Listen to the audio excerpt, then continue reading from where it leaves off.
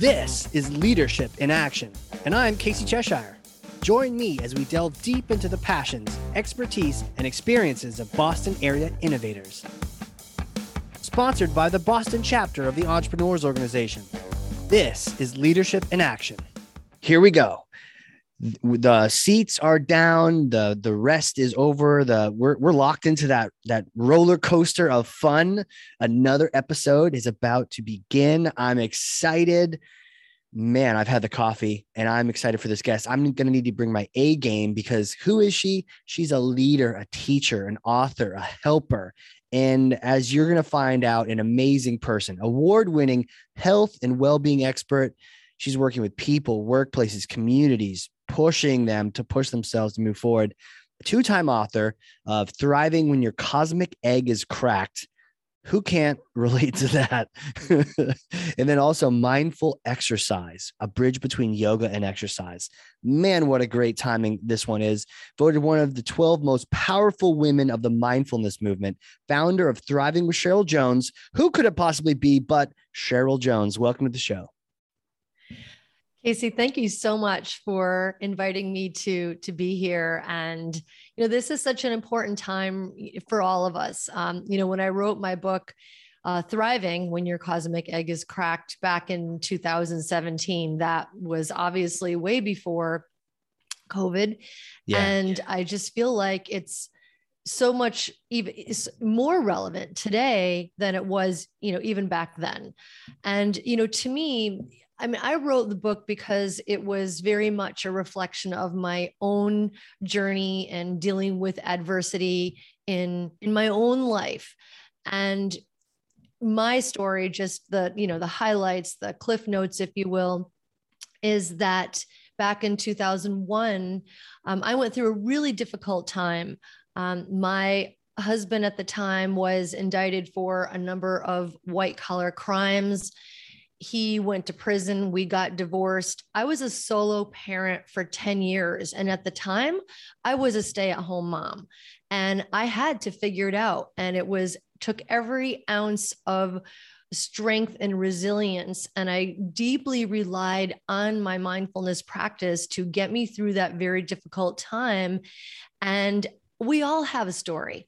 Anybody that we look at any day has their own story of things that have happened in their lives that have caused them to experience pain and suffering.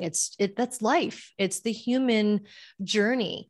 And you think about whatever we struggle with as human beings, just as regular people walking around every day.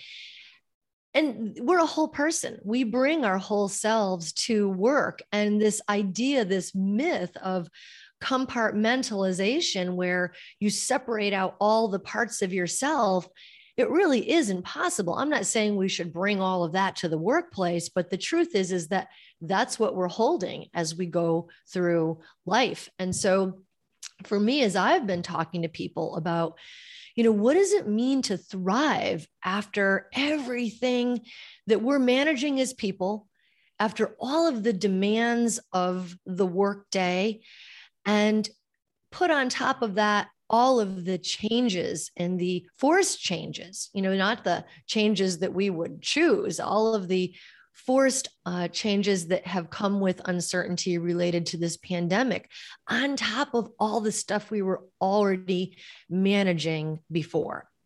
It really is no wonder that we do have a mental health crisis in the US right now. We are struggling, and it's no wonder why people don't know what work-life balance is and are struggling to go back into the workplace for all kinds of reasons.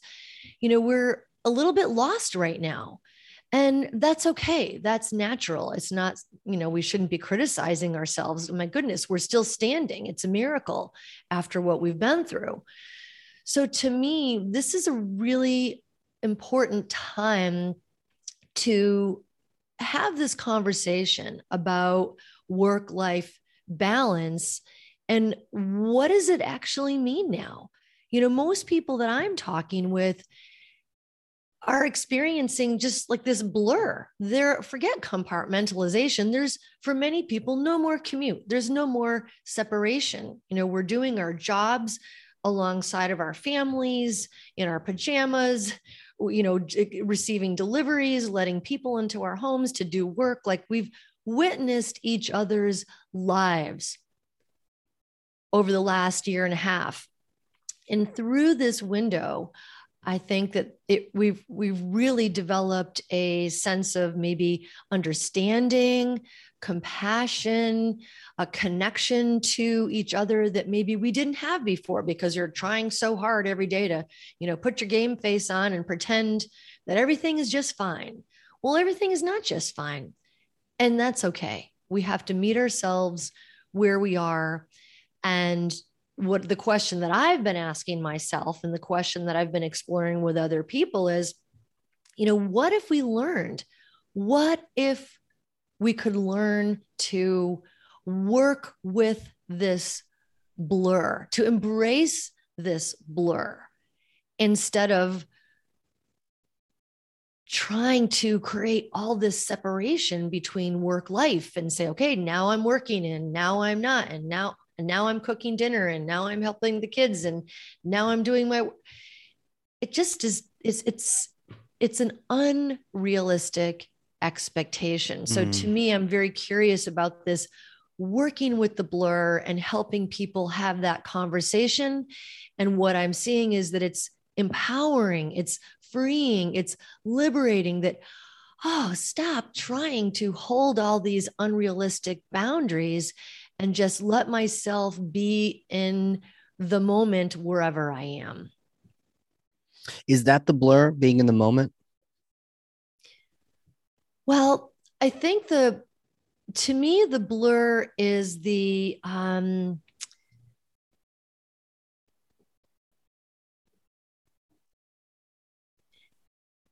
there's no more boundary. We're 1 minute we're responding to an email, or we're in, a video conferencing call, and the next minute we're literally running over to stir the pot for what's for dinner, or throwing a load of laundry in, or helping a child, with something that they need help with, or moving to a different room because now your partner, your spouse, your roommate, you're sharing space.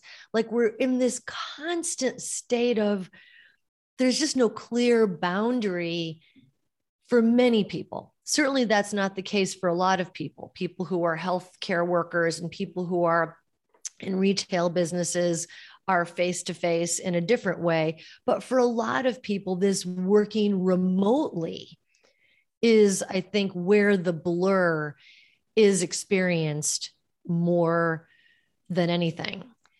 And so for me, being in the moment is relying on my mindfulness practice. So if I just could back into that, what is mindfulness? Mindfulness is being present in the moment. It's being present for whatever is happening within us and around us, and letting that awareness of what's happening in the moment inform what we do next. So being present in the moment is actually a skill that we can practice through mindfulness meditation, and the awareness of our thinking, our emotions, whatever's happening within the body, the breath. So learning how to bring awareness into the moment can help us to see, okay, there's 10 things in front of me and everything feels like a blur. What really is the priority? Where do I put my energy now?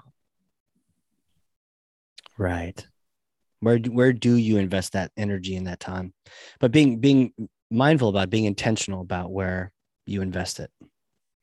Yeah. And so in order to be able to do that, because as we're powering through the day on autopilot, we don't always give ourselves permission to be intentional. We're just sort of putting out the fire that's in front of us and maybe not being as effective, or not having the clarity to see what really is the priority. And so that really matters as we are trying to embrace this blur, this lack of boundary between myself. What do I need? What do my loved ones need? What does my boss need? What do I need as a leader? What do I need to show up and get my work done with as much ease as is possible? Right. So a question that I will, oftentimes ask myself as I'm going through the day is, what is the most self-caring choice that I can make right now? And if I am willing to stop and tune into my breath for a few minutes and just notice the thoughts that are going through my mind and just give myself a little bit of space to get out of what we call fight or flight. That's when the body is in stress reactivity mode. And that's typically the mode that we operate in when we're powering through. We've got adrenaline and cortisol pumping through the bloodstream. And when that's happening, we're in this state of high alert and we don't always see clearly. What is the best use of my time and energy? How do I want to show up for this meeting right now? And so by giving ourselves permission to pause and to take care of ourselves, that helps us to have the clarity that we need to show up and be present in the next meeting, to be there for other people in meaningful ways, to say words that are going to help us be able to move forward and eventually thrive forward, to say or do the thing that is actually going to be helpful to each other. That's to me what having a mindfulness practice and pausing can really help us to see moment to moment, hour to hour, where to put my energy. One of the things that really stood out to me was the idea that when you're on high alert, when you're running from the tiger, you are thinking about the tiger. You're not thinking about anything else. You're not really, and your body's okay with it and your mind's okay with it. It's okay. You're basically saying, I'm not going to make any rational decisions right now other than get away from the tiger. So everything else may be a terrible decision. I'm just going to get away from the tiger. But the problem is, like you brought up, if you're constantly trying to utilize fight or flight to just, push through, like you were saying, then you may be inadvertently just be making terrible decisions, like caveman like decisions or cavewoman decisions, because your body's like, nope, just go. Don't worry about anything else. And I think the modern equivalent of that tiger can, at least for the busy executive, can often be your calendar. If your calendar says you have 8 meetings today, then you're thinking about this meeting, then this meeting, then this meeting. And yes, you're in the flow, but you're also probably pushing forward when you're not really thinking about yourself. Like maybe you need a little break time in there, but instead you're like, well, one more meeting, what could it hurt? But maybe you're inadvertently making all of those meetings a running from the tiger, and you're not really able to put your best self forward. I love that. It's so true. The running from the tiger, great example. And it's so true.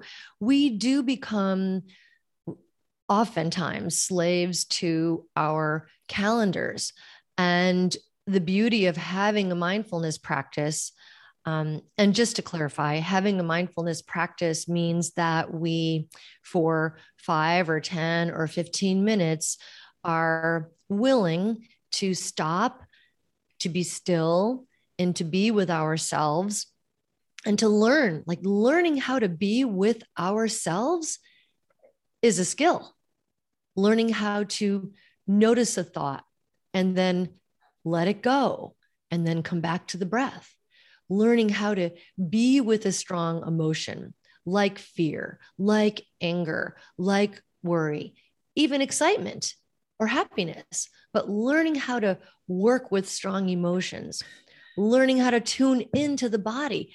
This is a skill, and it can be uncomfortable at first, but when we're able to give ourselves permission to stop again, let's say for 10 minutes every day, we actually strengthen our awareness muscle. And then that is what we use to notice, when am I behaving like I'm running from the tiger? And with humor, not self-criticism, just with curiosity. Oh, how interesting. What does it feel like in my body to be running from the tiger? And to notice what that feels like and let that be a cue to say, 2 feet on the ground, let me look at my calendar and ask myself, what is this moment calling for? Do I need to do all 8 meetings? Which one could I let go of? Which one really isn't critical for today? Which one could I bump to tomorrow so that I can be present, more present for myself and others, and more effective, do less and be more effective rather than just check all the boxes and go to the next day? Yeah. Yeah. Huh. I was, as you're saying that, I'm looking at my calendar. I would love to get some practical advice. Can you teach us all how to be with ourselves? Like, what does it take? Practically speaking, can I come out of this podcast knowing how to be more present with myself? Like, what do I have to do? Well, we could do a short practice right now, and I could lead you through a short practice Yeah. and show you what it means to be, right? Yeah, It's let's like, do it. Let's be. okay. So to being requires simply a willingness to stop, which is really not the easiest thing to do, because when we're in this go mode and powering through, the last thing we want to do is stop. It's like, how does that help me be more effective? So we first have to notice that there's a resistance to stopping, and lovingly notice that it's okay to have a resistance to stopping. But if we're willing to kind of get over that and say, I am noticing that I really don't want to stop, but I'm going to do it anyway, because I'm going to trust that this is going to help me have a more effective day and to show up the way that I mean to show up. And so being first requires a willingness to stop. And so just kind of noticing that. And then we bring the body into a posture that supports practice. So we say upright and dignified. So we can just place our feet on the ground and let the hands rest in the lap somewhere comfortably, lowering or closing the eyes. My eyes are closed. And just softening the abdomen, opening the chest and throat, lifting the crown of the head towards the sky. And just taking a moment to notice what it feels like to be in this purposeful position, in your chair, in your space.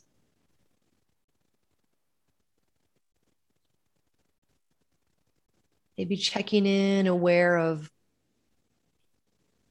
your general state of being right now, noticing how the mind is. Maybe it's flooded with thoughts, or maybe not so much. Checking in on how you're feeling and noticing what's happening in the body. Maybe feeling the feet on the ground or feeling the body supported by the chair, and any other sensations. And now bringing the awareness to the breath, to your breathing, and just knowing that there's no technique here. We're simply noticing that the body is breathing. Beginning to follow the flow of the air moving in and out.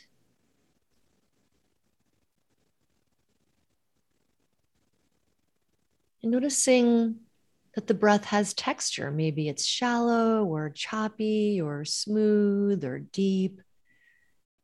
No need to change the breath in any way.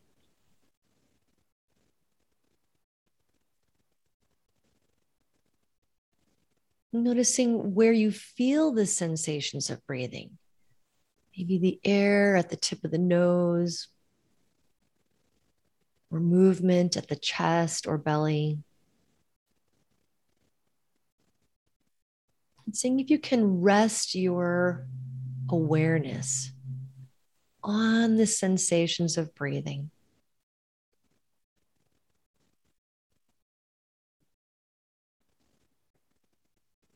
Letting the breath be just as it is. Letting yourself be just as you are.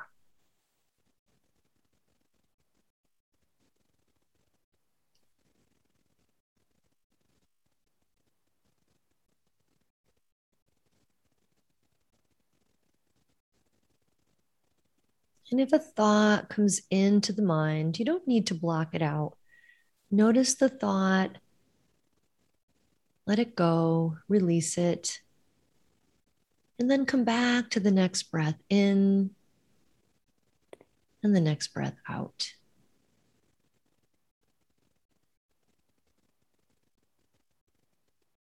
And let's just follow 3 more cycles of breathing, being as present as is possible for each one.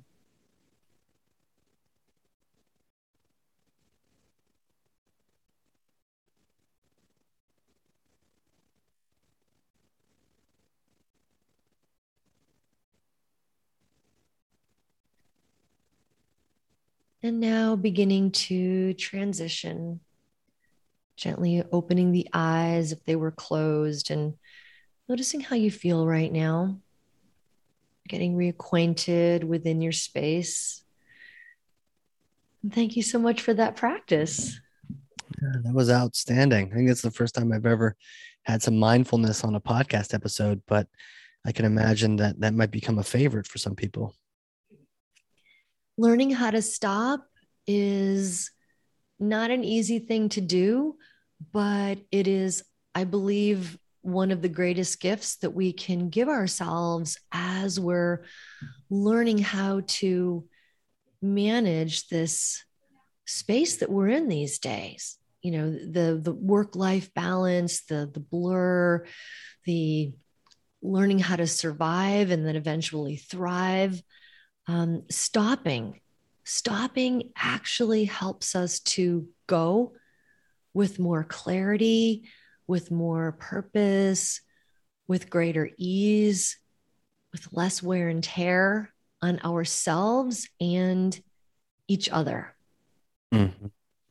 I I experienced that in like a microcosm of, because we're on a podcast and I'm taking notes to learn from you. And as we started, I was thinking, oh, that's a really interesting thought.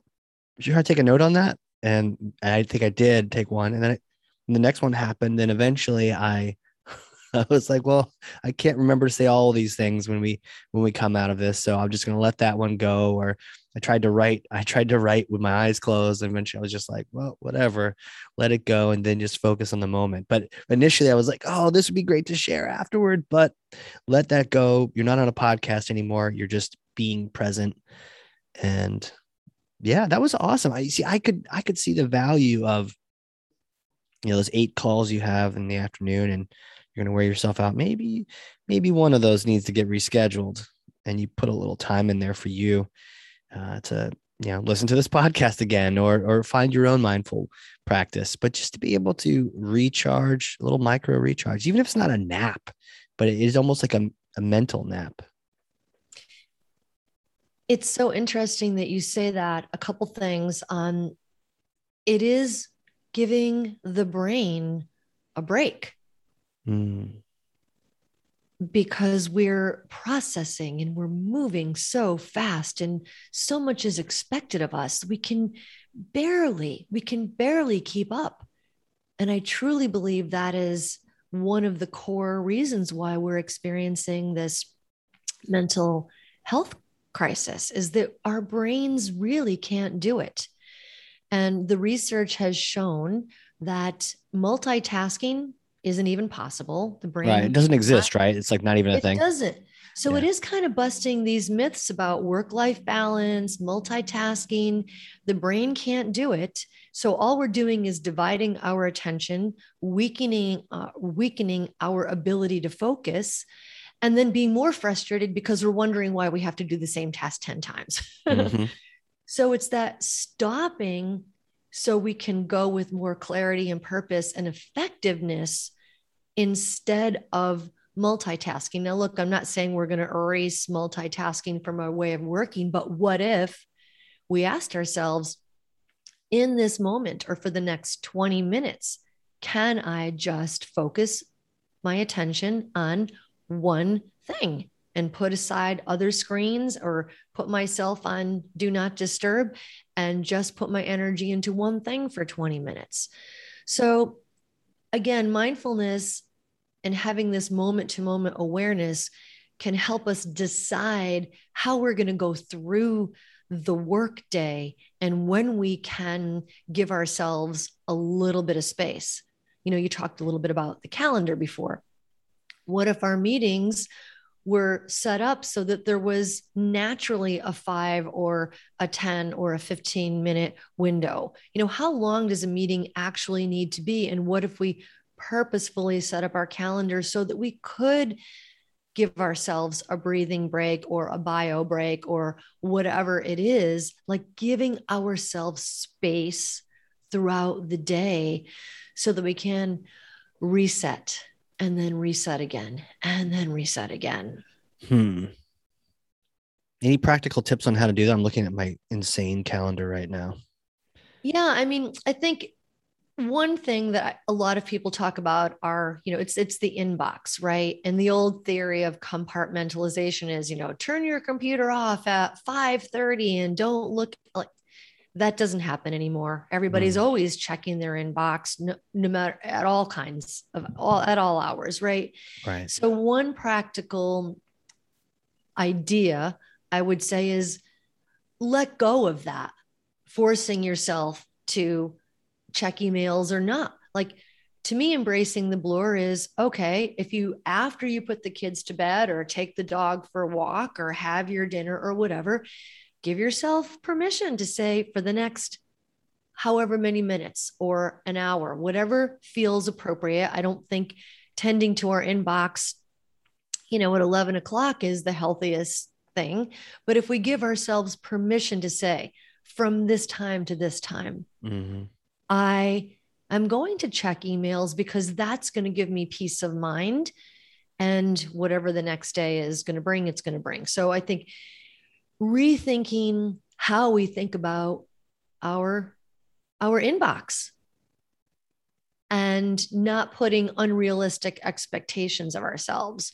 As I had mentioned, another practical tip is to literally change the way you set up meetings. What if we set up only 20-minute meetings and only 45-minute meetings? What if we didn't have 1-hour meetings or half-hour meetings? So we're building time in the day so that we can take a mindfulness break, lie down and stretch, go for a walk outside, even if it's just 5 minutes to go sit on the deck and get some vitamin D, sit in the sunshine, no matter what the temperature is. Building a space for well-being into the day. And of course, this is all individual well-being. I think the other thing that's really important is connection. When it's possible to get off of our screens and connect with the people in our lives, our neighbors, if you live in an apartment building or you live, in a cul-de-sac, whatever it is, like get outside. I look out my window every day. I live in an apartment building, and at 12 o'clock, there are at least 30 people down with their dogs. I know what they're doing. They're all taking a break because they're all working from here, but they're all with their dogs, enjoying each other for a few minutes. And then at 1 o'clock, everybody's gone. So like really finding meaningful ways to connect with each other. We need each other more than ever. And I also think that mindfulness helps us to really, as you had mentioned before, Casey, bring our best selves forward, to really use language that is curious and non-judgmental and soothing. We're pretty mentally beat up after the everything that's happened between It's true. COVID, our political climate, our society at large. That's a big part of, I think, our mental distress. And so to be loving with each other and kind with each other, to pick topics that are life giving and not draining, and to be really conscious. And a question that I will ask myself before I go into almost any conversation is, how do I want this other person to feel when they leave my presence? Mm-hmm. And especially with the suffering that we've all been through, to help us to be feeling united and connected to each other, our words matter more than ever. And having that awareness and intention going into conversations, we can bring each other, I believe, great healing, and our presence is a gift that we can give each other. I think it is like the gift, right? Especially these days, the idea of attention. Even thinking about, sitting with the kids and am I doing my thing or am I giving them attention? And then what am I teaching them about, the people you value? You give them attention. And that's such a great point and such a powerful word, because think about all that is competing for our attention. Mm-hmm. Every day. No wonder we're so confused. We're being bombarded by things and machines and notifications, and everybody and everything wants our attention. And again, having a mindfulness practice helps me to know and to remember, because I get lost in it too. It's like, you get so confused and you're just like, where do I put my attention? But stopping, even if it's just for a minute, to say, now, hold on here. Let me get to my breathing, reground myself. Where do I put my attention?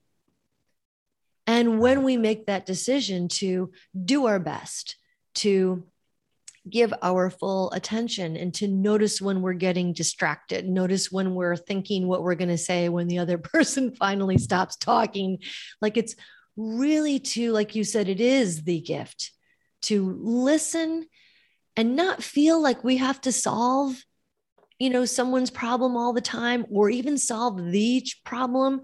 Let's just brainstorm some ideas without the pressure of having to come to a solution immediately. Can we explore it? I mean, sometimes there really is a fire drill and you need an immediate solution. But again, is it that kind of a time, or do we have the luxury to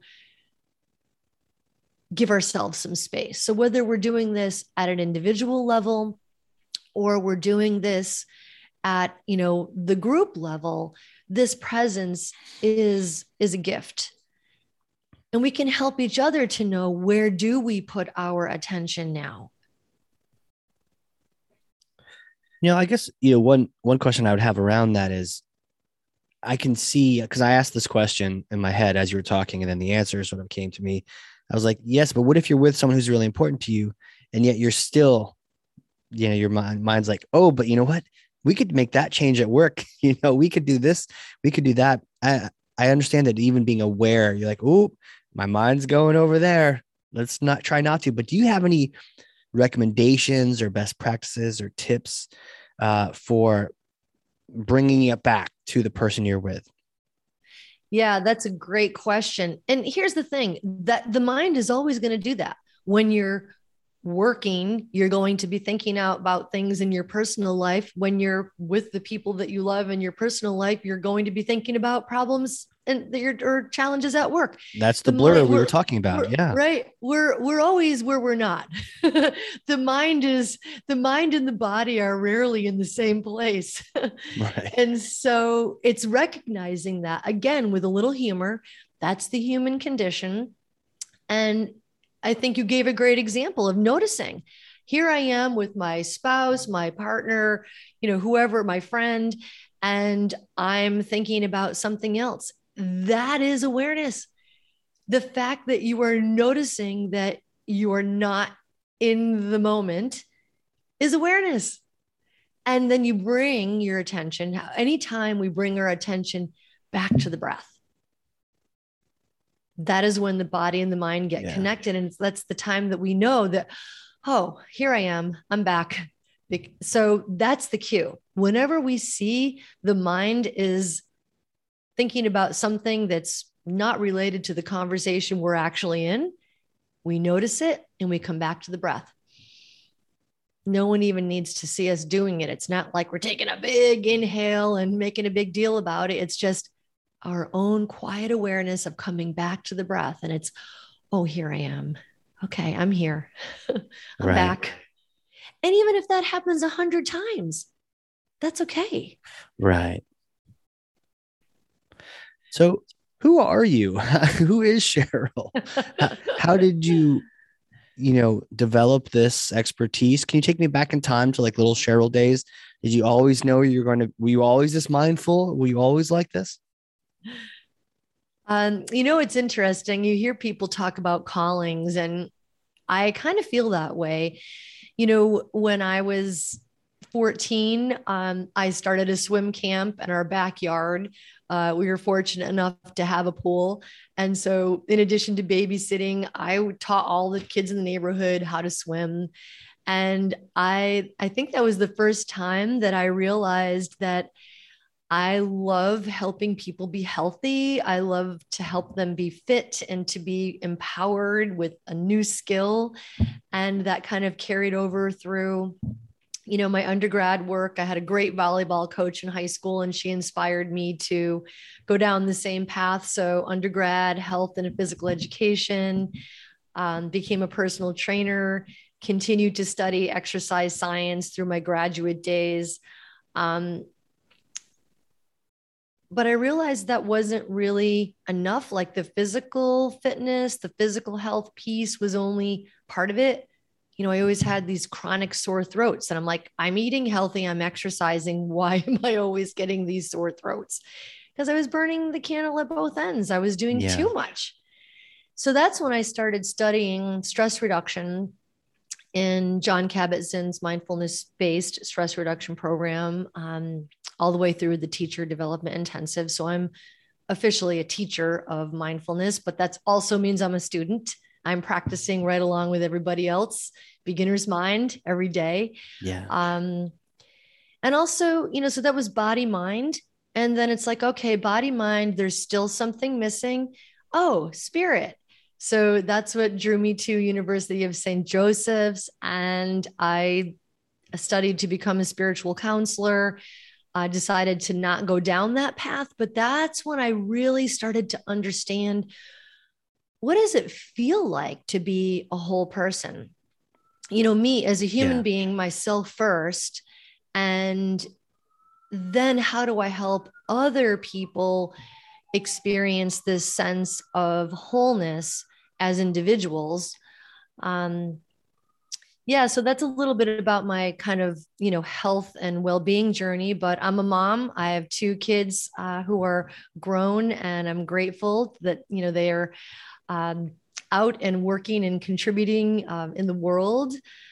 And I'm a lot of times, hiking in the White Mountains. I live here in Boston, so that's kind of like my go-to, or right here in the Emerald Necklace is right across the street.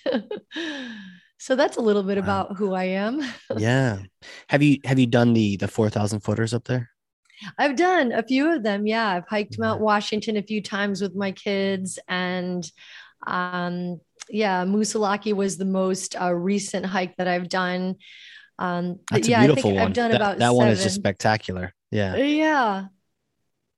I love how you're in the woods, and then you come out in this particular mountain. You just come out to this open, it's like a high mountain prairie. Like there's like a grassy plain, but it's at the top of this mountain. There's no trees there.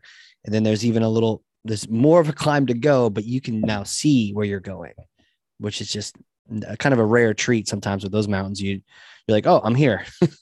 But it's neat to see that's where I'm going and see your progress that you make.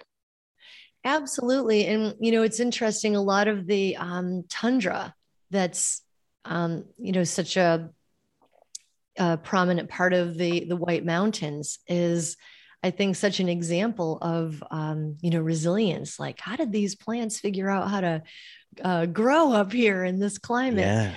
And flowers. And I think that's a lot like us, that dark times, challenging times, adversity, that which doesn't break us, even if we're temporarily broken, we can always return to wholeness and we can build resilience. Like those flowers in the tundra, we too can build resilience. And I think that's really where my passion has always been, where it's brought me. Was started out with helping people to be healthy and fit. And these days it's really, how do we survive and then thrive? Mm-hmm. Resilience, the bounce back is the moment to highlight. That's the thing that we should put all the attention on, and thing that we should praise people for. It's not that you got knocked down, because we all do. It's, were you able to get back up after that? Yeah. And who are we when we get back up? Because the beauty of being leveled is that you rise and you're never the same. And Right. you're a more beautiful, more resilient, more compassionate version of yourself. That's the possibility. That's the hope that I see for all of us, is that there's a stronger, more loving, resilient person that can be there moving forward and supporting other people as we journey forward. Love that. Absolutely love that. Cheryl, where can people reach out, and how do you want them to connect with you, learn more about you? What kind of resources and places? Where should they go? I would say the main place would be my website, which is thrivingwithcheryljones.com. And you'll find there, resources on the freebies page. So people can do a number of mindfulness meditation practices. There's audio practices, there are videos. And also I lead on Mondays at noon, just for 15 minutes, a live via Zoom session. And so there are some free resources there, and you can learn more about what mindfulness is and what my well-being model looks like. And I'm always happy to answer any questions. So you can just send me a note on the contact page too. Okay. So tell me about the Mondays at noon. What is that? Yeah, Mondays at noon are 15-minute mindfulness practice sessions, and I lead them. And we have a lovely community that's begun, and it's welcome. Everybody is welcome. You can bring your colleagues, bring your family, bring your friends. And we do a mindfulness practice like we did earlier. That was maybe, I don't know, I didn't time us, but maybe it was 5 minutes. So it's 15 minutes. And I'll usually tee up with a little how this helps us, so that we're always learning and growing and understanding what mindfulness really is, and do a little practice together. And it's fun to not be alone sometimes. Absolutely. A little bit of community, and we were made for community, so that makes total sense. Cheryl, thank you so much for being on here. I felt like this is one of the best podcast conversations and places to learn. And we even got a little bit of a 5 minutes of mindfulness in myself, and hopefully everyone listening. So thank you so much for being on here and just being so open and honest and just sharing what you know. Well, thank you so much for having me, Casey. Be well. Absolutely. And for those listening, if you learned something, or if you took the time, and if you didn't, if you're like, why are they doing, go back and listen to that part again, and then close your eyes and actually do that. You will be so happy that you did. But if you did that, share this episode with someone else who could benefit from just 5 minutes of giving their brain a break. And then try to update your schedule to build in those practices that we talked about here today. But share this episode with someone else, share that gift with someone else. And this has been Leadership in Action. We will see you all next time. Leadership in Action is sponsored by the Boston chapter of the Entrepreneurs Organization. As the world's only peer-to-peer network exclusively for entrepreneurs, EO helps transform the lives of those who transform the world.